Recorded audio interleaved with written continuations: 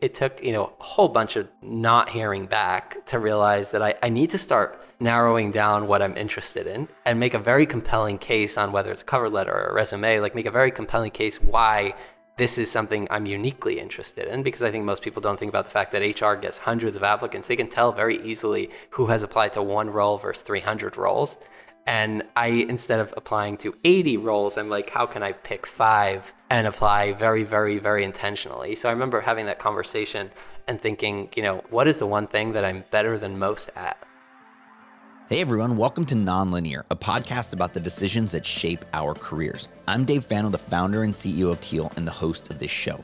If you're enjoying the conversation on this episode, please make sure to subscribe, share, and rate us wherever you're listening to the show. It really helps shine a light on these amazing careers and increases the chances of us learning from each other. Again, thank you so much, and let's jump into this amazing career story. Hey everyone, today we're with Eli Weiss, who I had the pleasure of meeting as being one of the first people to, I think, either respond to one of my tweets for Teal. I don't even know how he got it, but has been a huge supporter and have been able to follow along his career over the last 2 years. And I've just watched him flourish in such incredible ways and become a real leader in his industry. And so I'm super happy to have him here today, but it's best to hear from him directly what he's up to. It's great to be here, Dave. Yeah, I feel like we connected very early on. I saw you tweeting about helping people get careers, and I was like, wow, that sounds impactful. And I remember one of your investors sharing it, and I reached out to you, and you were like, let's hop on a call.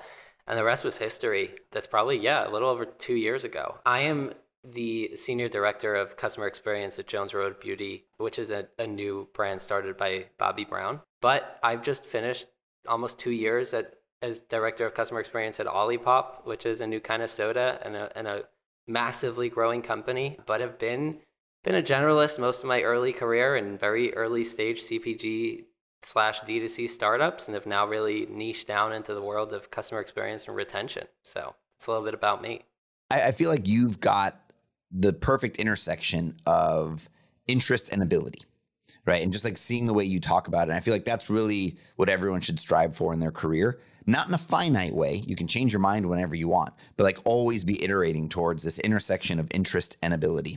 And I think when we first spoke, you maybe weren't there. So I'd be curious in your career, when was that first time where you're like, yeah, I think I'm going to do this, and I'm going to start to take deliberate action towards that. And then obviously we'll talk about where you got to today, but when was that first time you thought about your career?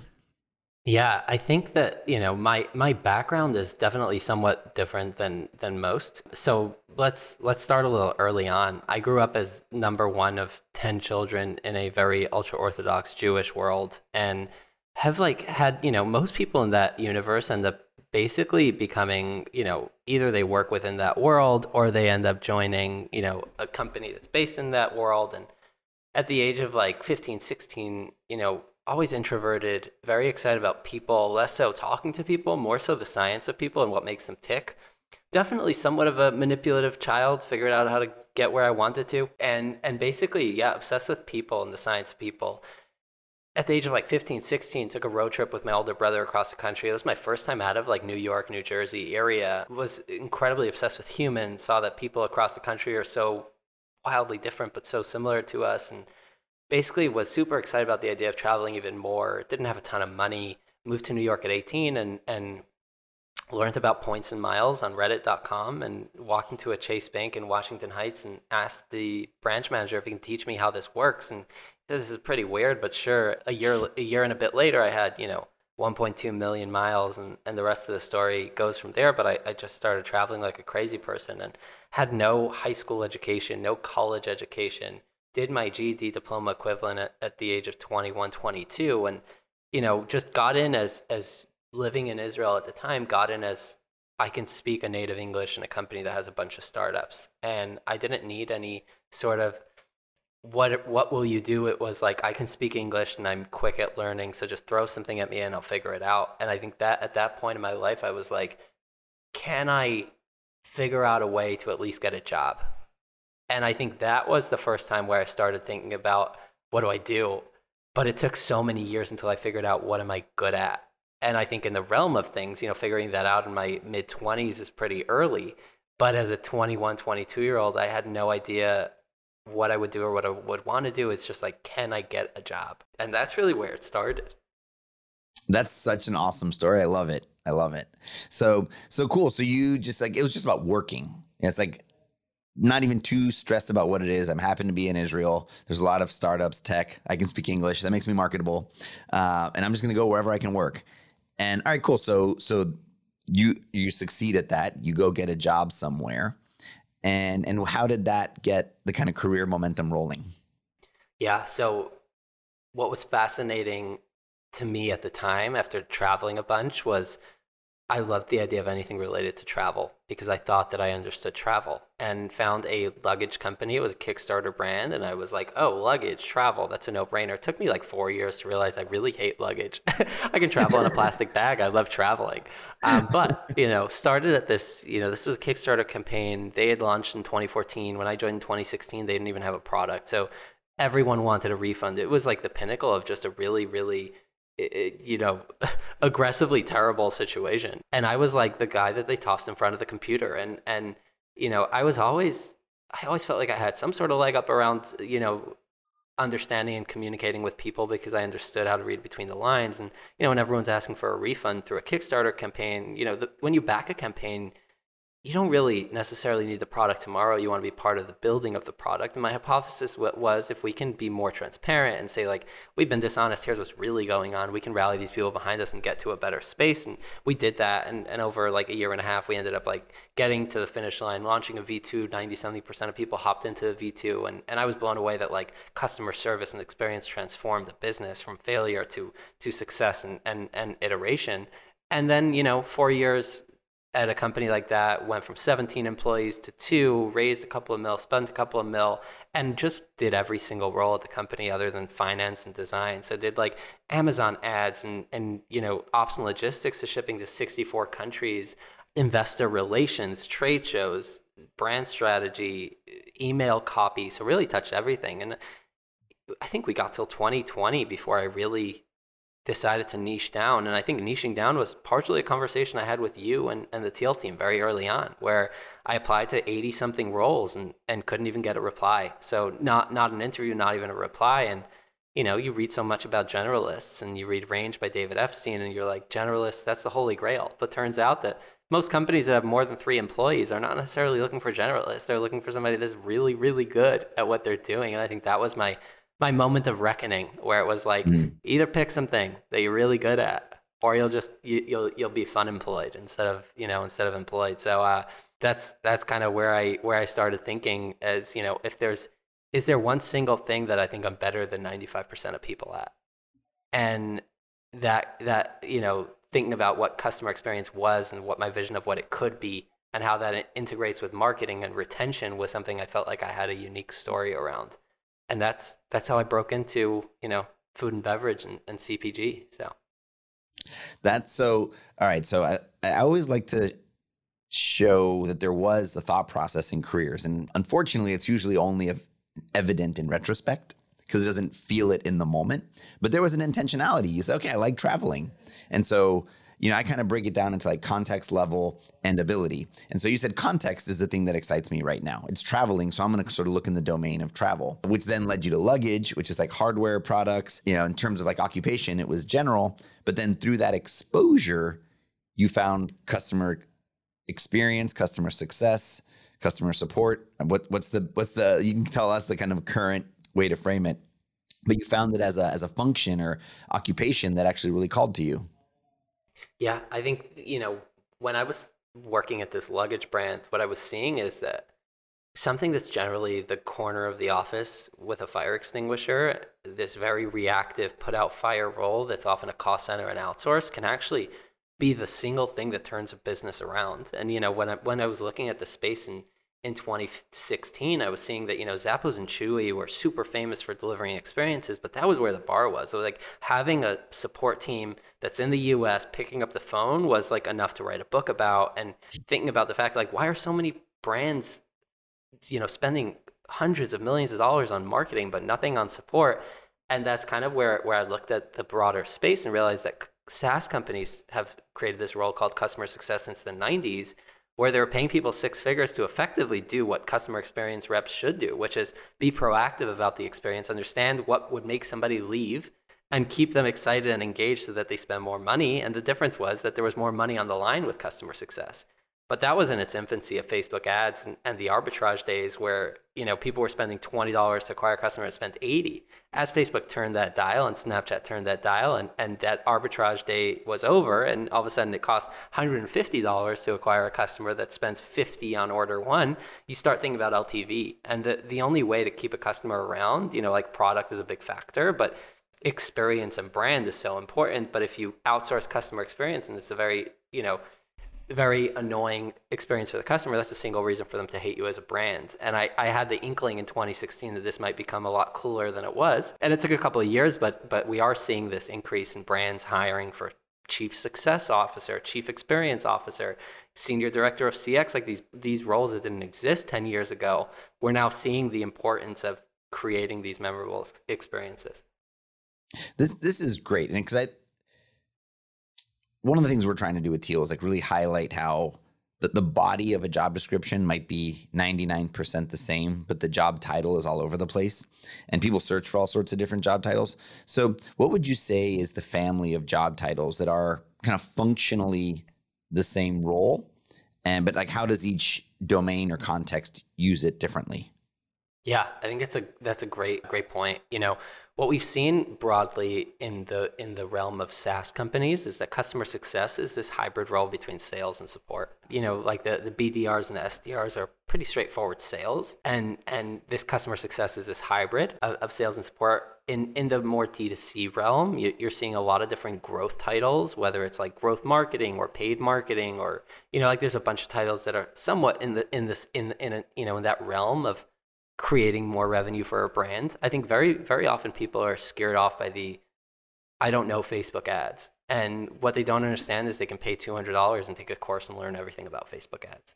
And it's about the interest more than it's about the experience. The downside to all of this, and retention also, right? It's like retention and lifecycle marketing, like those can be the same exact role. They can be wildly different, but in a lot of businesses, they are the same role. Lifecycle marketing, SMS, and like they're usually grouped together. But the most important thing that I've learned in conjunction with some conversations in the early days of Teal was that the hardest step of creating any sort of connection within a new potential opportunity is getting your foot in the door. And that, obviously you need a great resume and you need a warm connection, et cetera, et cetera. But the difference between, even the conversations I had with my role I just started, I was competing with somebody that had 10 plus years experience at Tiffany's.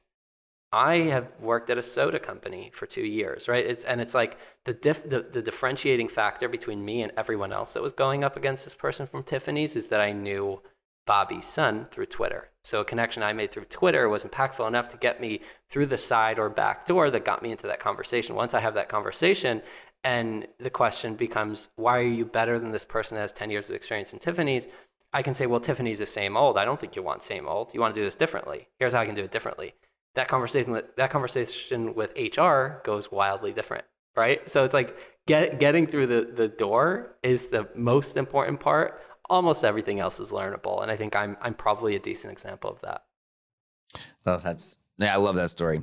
All right, so you do the luggage. You understand you don't like luggage, but you like customer support, and so now you're looking for the next thing. So, okay, and sort of talk us through that. I talk a lot about what I call the career growth loop. You search for what you're looking for, then you transition, and then you develop. And what happens is develop starts to plateau, and then you search again. So talk me through that moment where you were kind of at the end of the develop, and you're like, all right, time for a new thing. Yeah, I remember it pretty vividly. I think this was like in the early months of COVID. It was pretty clear that travel wasn't going to be a thing for a hot minute.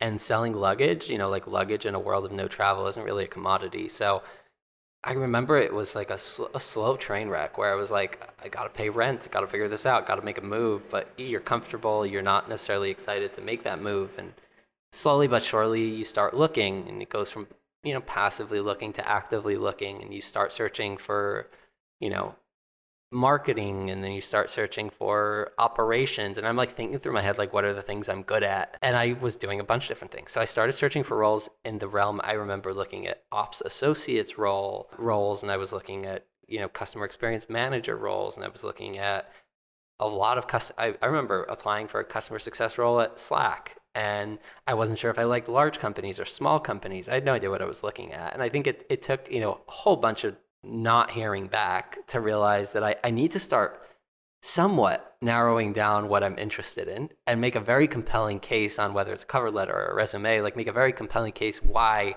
this is something I'm uniquely interested in, because I think most people don't think about the fact that HR gets hundreds of applicants. They can tell very easily who has applied to one role versus 300 roles. And I, instead of applying to 80 roles, I'm like, how can I pick five and apply very, very, very intentionally? So I remember having that conversation and thinking, like we spoke about earlier, it's like, what is the one thing that I'm better than most at? And ops was definitely a way to make more money. It was definitely something I was decent at. But what I felt about customer experience was I was telling a story around the importance of customer experience and how it effectively is a powerful retention and marketing tool that most people weren't saying. And I felt like, I was thinking ahead, like if I got into an interview with the CEO, what's the story or the pitch that would get me over the finish line? And it was definitely in the realm of customer experience. It was what I felt passionate about. And then I kind of reformulated my whole experience, whether it was like my LinkedIn and my resume. I reformulated everything to highlight my specific customer experience goals and accomplishments and my passions. And you kind of a whole new spin on my story. And then I just realized that I would start all the way from step one. I'd start as an associate, but this time around I would choose a company that people know. Because what I realized is that my 4 years at a luggage company that I felt was an amazing real life MBA meant zero to any cool company, because they want to hire the guy from Airbnb or the guy from Allbirds, etc. So that was my goal, was like, let me start from the bottom, but in a better company where they feel like they get a good deal on finding somebody that has great experience that's looking for an associate role, and then from there I can kind of climb up. And that was like my calculated approach. Thought it would take 5-6 years, took a few months, but that was my calculation, starting to search again. So I'd love to talk about that. I mean, there's so much really powerful stuff right there that you did that was incredibly deliberate and I think really wise. So one was specializing, right? Because I'm a person who likes to do a little bit of a lot of things. Mm-hmm. And so I read the range book and I'm like, see, but I'm also a person who knows that you need to present as a specialist, because at the end of the day, people don't want to hire generalists. It's different, like once you get in, you can actually act as a generalist and they will see value. But in the moment of hiring, people don't want to hire a generalist. Like very few job descriptions are for a generalist. The majority are for a specialist, because they've got an acute problem and you need to solve it. And so I'd love to talk through that for a minute, this kind of realization that I like a lot of things, I can do a lot of things, but for the purposes of this intention, which is getting into a company, I need to present as a specialist. Kind of like what was, like how stark was the difference from like when you made that switch to your ability to have conversations, all those kinds of things? Yeah, I think I spent most of my career thinking about the things I want versus the things that I want to be wanted for. And when I think about the hiring, the person that's making the hire, people hire for needs. And the only time there's a need for a generalist is day one. Like if you're the first employee, they want somebody that can like figure things out and do a lot of different things. When you're hiring for a CX manager, like you're saying, like being a generalist at the job is not harmful. It can be helpful, but being a generalist applying for the job to most people means you're not the best at CX. You're moderately good at a bunch of different things, and CX is one of them. And when you think about, the next level of that is people are hiring thinking that the person will stick around and be there for a while. And if they're hiring a generalist that is wanting a job at a cool company because that's the job that's open, that's not somebody that'll stick around. So I was thinking like, how can we align on like what makes the most impactful employee for the company instead of what's the most impactful job for me? And if I can align my story with what they're looking for, that's the only way in. And it's now we look back and we're like, oh, that was pretty intelligent. But I learned that because I made 1,000 mistakes along the way of like trying to be the generalist, thinking like, no, I can figure my way around the Shopify store. I can build, on WordPress. Like I can do so many things that are cool for a company that has 5 employees. They wouldn't even have to hire other people for. But for them, that's not the way they're thinking. And I think that realization was enough for me to start thinking differently as like, can I be good at a lot of things, but still highlight the things that they're looking for? And the other thing, Dave, is like the and I'm sure you know this better than most, is like the point in your interview process is also like, if you brought up that I'm a generalist and I can do a lot of things at the last interview, or you're like, by the way, I can also do X, Y, and Z, not a bad thing. Bring that up to HR, you're an X. So that's the other thing I started thinking about, is like, I want to talk about that I'm obsessed with retention, but I want to talk about that to the CEO, not to the HR manager. So that's really the framing. That's like black belt level understanding of the process. And because, I think we to like communicate things quickly and everything's the size of a tweet, we really need to like simplify it. And so we give out these like one-liner bits of advice, but the truth is context is everything, and time. And so there's a right time and a right place to give information. That's where I think people get like really hung up and adversarial around the resume. And it's like, no, its job is to get you in the door. Like that's it. So if you have to only present 10% of yourself, that's fine. Present the 10% that gets you in, and the other 90% sort of slowly reveal it at the right time throughout the interview process. So I think that's really, really good advice. The other thing that you did that I think a lot of people struggle with, so I'm going to put you in the category of career investor. Like you were making career investments. You weren't playing the short game, and you took a step back to step forward. Now it's like equated to like when we jump, we squat and then we jump, or before we run, we sort of lean back and then we thrust. So you did that. And I think for a lot of people, that's very, very hard. So can you talk through, you kind of described it on how you thought that would sort of like, change the trajectory, but talk us through a little bit about your thought process there. And then we'll talk into like how it's actually playing out. Well, first of all, thank you. Second of all, it was brutal. You think about just about everyone in the working world has something they can lean back on. I think about that as a college degree. In very rare instances, it's a rich dad. In some instances, it's a friend that owns something. Like for me, I had zero. I had my GED, no college degree. I had nothing. All my work experience was in a foreign country, so I really had nothing to lean back on. So it made it even scarier. It was brutal because I went from this, ideating strategy place to like 5,000 tickets in the inbox place, and I expected it. I think what the way I was thinking about it then is, now looking back, I can say, yeah, it was this whole plan. But then it was like, what I'm doing is clearly not working because I'm applying for these roles, I'm not getting anywhere. The reason why, even the one or two interviews I got, they said like, yeah, this isn't really a fit because you're not X, Y, and Z. And I figured, from a hiring manager's perspective, what's the most impactful thing? What do you feel really good about? For most like junior or like not very experienced leaders, the thing they get super excited is a good deal. And when, now at the place where I'm at, it's like, I don't want, if I hire somebody and think I have a good deal, they're going to realize that they are a good deal and they'll be gone in 4 weeks. But I think a lot of people are still in the phase where if they can get a really good deal, they're in. So like imagine somebody with 4 years of experience coming in as an associate and they're paying you associate levels. Like I thought that would be a no-brainer for a business. So starting, I was like, I thought it would be 2 years of eating, eating shit. And then eventually I'd figure it out. But it took a couple of months. But I think when I started as an associate, it was like, I'm just going to buckle down and do what I have to because I do have this multi-year vision of like where I think CX can go. And I was seeing that even back then people were appreciating the things I was sharing on Twitter, et cetera. But the vision was like, I kind of had the steps I needed to take, right? It's like, get that credibility of being at a cool company, get my years of experience under the belt, get connections, and then I can kind of go up from there. So I do definitely think that back then I was like, I'm setting myself back a couple of years.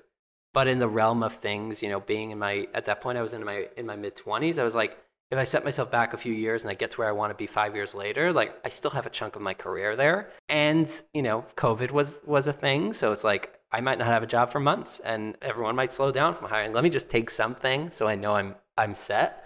And I think, heading into it after like a short few months, I realized that the way I was thinking about jobs and career was somewhat nearsighted. Now I look at it as I don't at all have a 5-year plan. I have a 30-year plan. And my 30-year plan is like, how can I build and operate fantastic brands that can prove out that putting customer first is actually profitable. And I think that, in that realm of like, I want to build and operate brands, I can start a company in 15 years or in 10 years or in 5. But as long as I can continuously collect the two things I'm looking for now is experience and connections.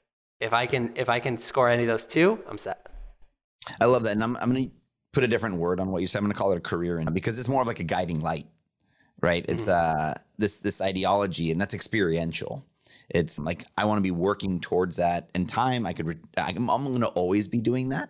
And I want to make sure I'm still doing that. And then obviously you can change your mind. So I think that's super, super powerful. Another thing that you did that I think is really cool is you were recognizing value in different ways. You've said it a couple times. I want to work for a cool company, because you had this understanding that that cool company on your resume carried value beyond the dollars as something that you could take with you. And I don't think a lot of people realize that, right? Being in the first 100 employees at Google, Facebook, Salesforce, that actually gives you like much higher ability in the future than I think people realize. And it's almost like acting like an investor and picking companies at that stage. So can you talk through a little bit about that? Because maybe you did take a comp hit, but you were recognizing value in a different way. Yeah, I think compensation is by far the trickiest thing, because we see very often that people, they'll have two offers. One of them will be a fantastic company, great team, great potential, and the other one pays an extra $5,000 or $20,000, and so many people end up choosing the one that pays a little bit more. And I think, obviously everyone's situation is different. Some people have life that costs money and they need to make the decision that's best for their family, et cetera, et cetera. But if you are in the situation where you can think a little bit ahead, and I talk about this with my wife pretty often, is like, if you zoom out for a year, like the difference between, like, let's say $50,000 and $60,000 after taxes over a monthly basis is so minimal that Yep. it's like, it really, really isn't changing the game. And I think, investing, like you're saying, like that investment in, for me, it's like, yeah, credibility, connections, learnings, like that to me is like, it has always been worth it. Is like, I can take a little bit less money and develop myself professionally. And the other thing I've thought about back then is, ironically, people have no problem spending $50,000 a year towards their MBA, and have no problem spending, $35,000 a year at Boston University or Cambridge or whatever, but for some reason taking this small hit to go to a better company. Now, obviously, companies should pay well, nobody should take a hit, et cetera, et cetera, et cetera. Putting that on 100%. the side, like the ability to choose a company that pays a little bit less, for some reason, has been totally not equated with the cost people spend at college. And people can spend, $200,000 for a piece of paper that doesn't even necessarily get them into a door. So that's really what I thought about, is like, if I can learn from it, that's a tiny drop in the bucket of what I saved, not going to school. Yeah, and I think the other thing you did, and, like, it's a really tricky, sensitive subject, because like, I think everyone should be paid fairly. There's obviously a lot of people, like, I love this coming from you as a person who like has a GED. You didn't have a silver spoon. I think a lot of people are able to do that for very privileged reasons. In your case, that wasn't the case. You were taking a risk. But so let's say those things being equal, which is a very broad thing to say, but at its core, you were betting on yourself. You're like, I'm going to make that 10K back. Like, it's just not going to happen right now. And I'm going to get it even more. I'm going to take this hit of, we'll just keep using the 10K, even though that wasn't the real number. But, I'm just not going to accept this offer, versus I'm going to take a bet on myself. Also, this was 2 years ago, right? The market's very different today. So you may not even have to do that. But I just, philosophically, this idea of this, it's not this company shortchanging me, even though they might be. It's more, I'm going to reframe it and say, I'm going to bet on myself. I'm going to go in there. I'm going to make the most out of this opportunity, where I'm going to get values. This is going to be a great logo on my resume. I'm going to build great connections. This is a great founder that's going to refer me in the future.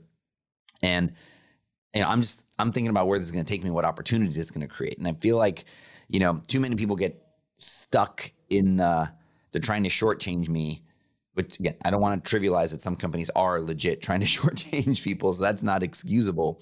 but then they start to lose sight of like, what are all the opportunities that the situation can bring. So what was that? You went to this cool company and you got the great logo, and that like really then like catapulted your career into like CX proper.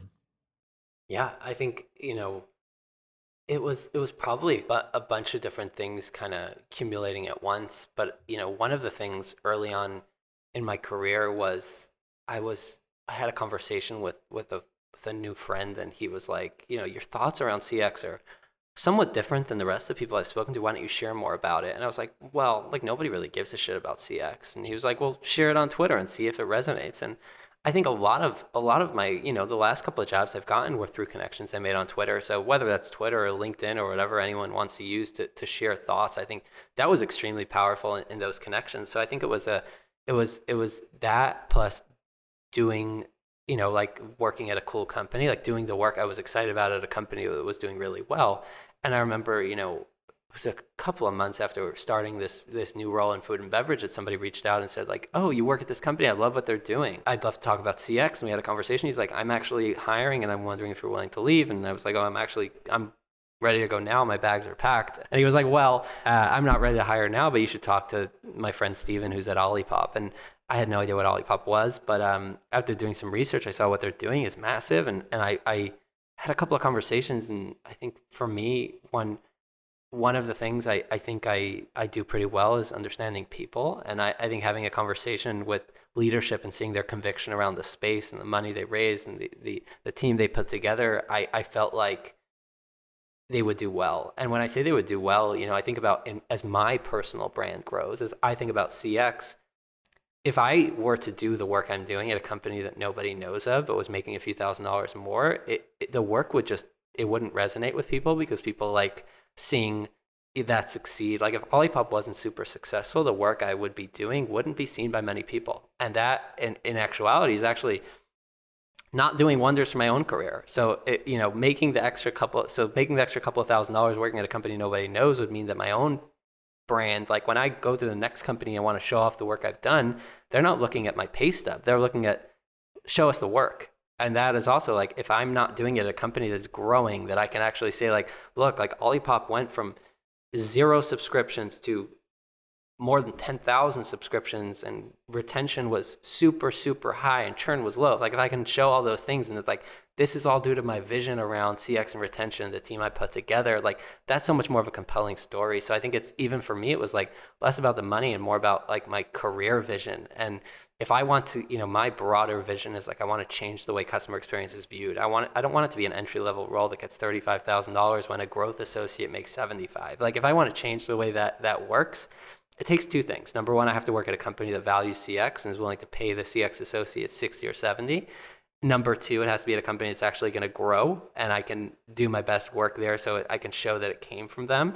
And I guess the last thing is like, the more that the company scales, the more people look at what I'm sharing, and then it builds my own personal brand, which is massively underrated in terms of finding a new role. Like, that's the thing that's not spoken about enough, is like your own brand, like who you are as a person. We view it like an influencer. You're not an influencer. Like every person has a brand. Like your brand might not be on Twitter or LinkedIn. It might be how people that know you talk about you, but everyone has a reputation. I think brand and reputation are somewhat in the same sentence here, but that's kind of the way I was thinking about it. Yeah, I love it. And again, I just feel like you've taken this investment long-term view. And that's something I really want people to take away from this conversation, is that there's this, I'm just seeing it a lot when I talk to people. It's like, oh, I have to use Twitter now, or I have to be on LinkedIn. It's like, you don't have to do anything. What you're investing your time and energy on an asset that belongs to you, actually. And you develop those relationships, you develop that network. The company doesn't own that, actually. And the more strength you have in your voice and your asset and your ability to connect with an audience, that's something you can yield off of forever. So it's not an obligation. Now, do companies like it? Sure, but it doesn't mean you have to do it. And so I think that was a really wise investment on your part, and to start to put your ideas out there. And it takes courage, to do it. So would love to wrap on that. I mean, building your brand, building your following, I think you've really established yourself as someone, as a voice in the industry of customer success and customer experience. Like, what advice would you have for someone who was kind of in your spot, being like, hey, I need to, I kind of need to pick something, but I don't want to pick something, but I'm worried about it, you know, and just like getting those thoughts out there to make that leap. Yeah. I think about this in two ways.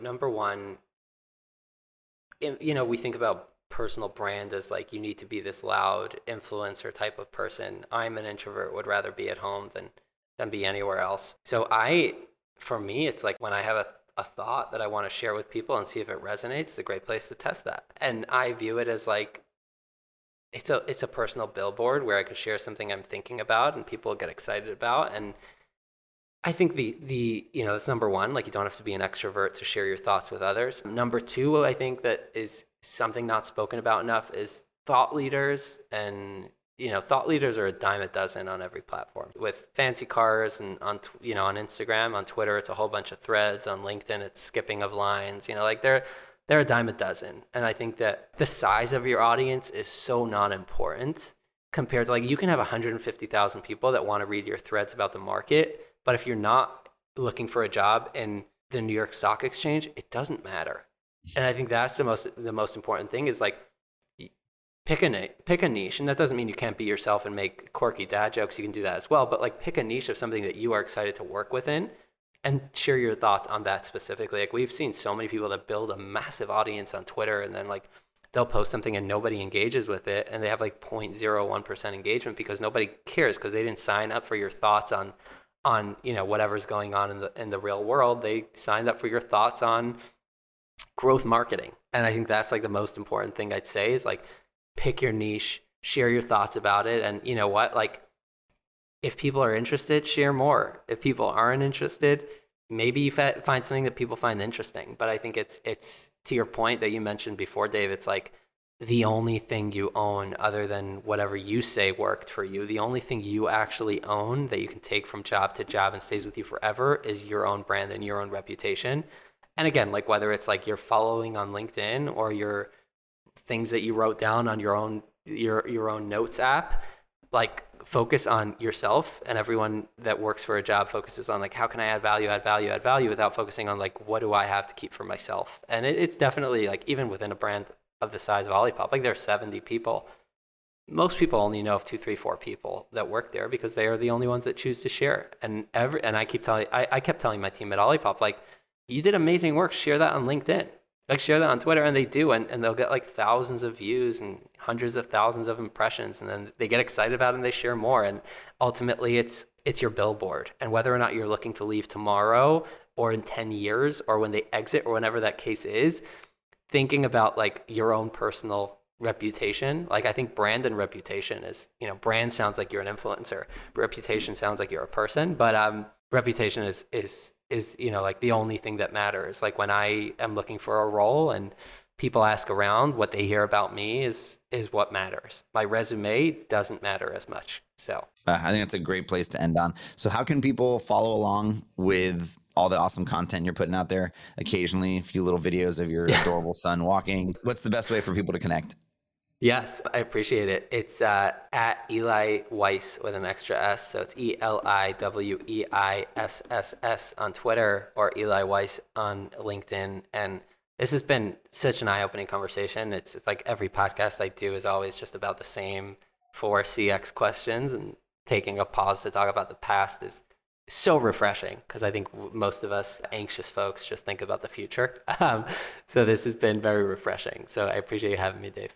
Cool. Thanks for doing it. It's such a cool category of occupation, and I think it's going to be one that's growing. So I'm really thankful for the work you're doing to lead the charge. So we'll link in the show notes how to follow Eli. Definitely follow him on Twitter. Really great content, really great thought leadership on the category. And again, Eli, thanks so much for your early support with Teal, and thanks for being on the show. Of course. Thank you. And that's it for this episode of Nonlinear. If you enjoyed today's conversation, make sure to subscribe, share, and rate us wherever you're listening to the show. You can learn more about Teal on our website, tealhq.com. That's Teal like the color, TEALHQ.com. Or follow us on social media at Teal_HQ. Thank you so much for joining us, and please tune back in to keep hearing about how we make the decisions that shape our career. The Teal Career Paths podcast is produced by Rainbow Creative with senior producer Matthew Jones and editor and associate producer Drew McPowell. You can find more information on them at rainbowcreative.co. Thanks again. We'll see you next time.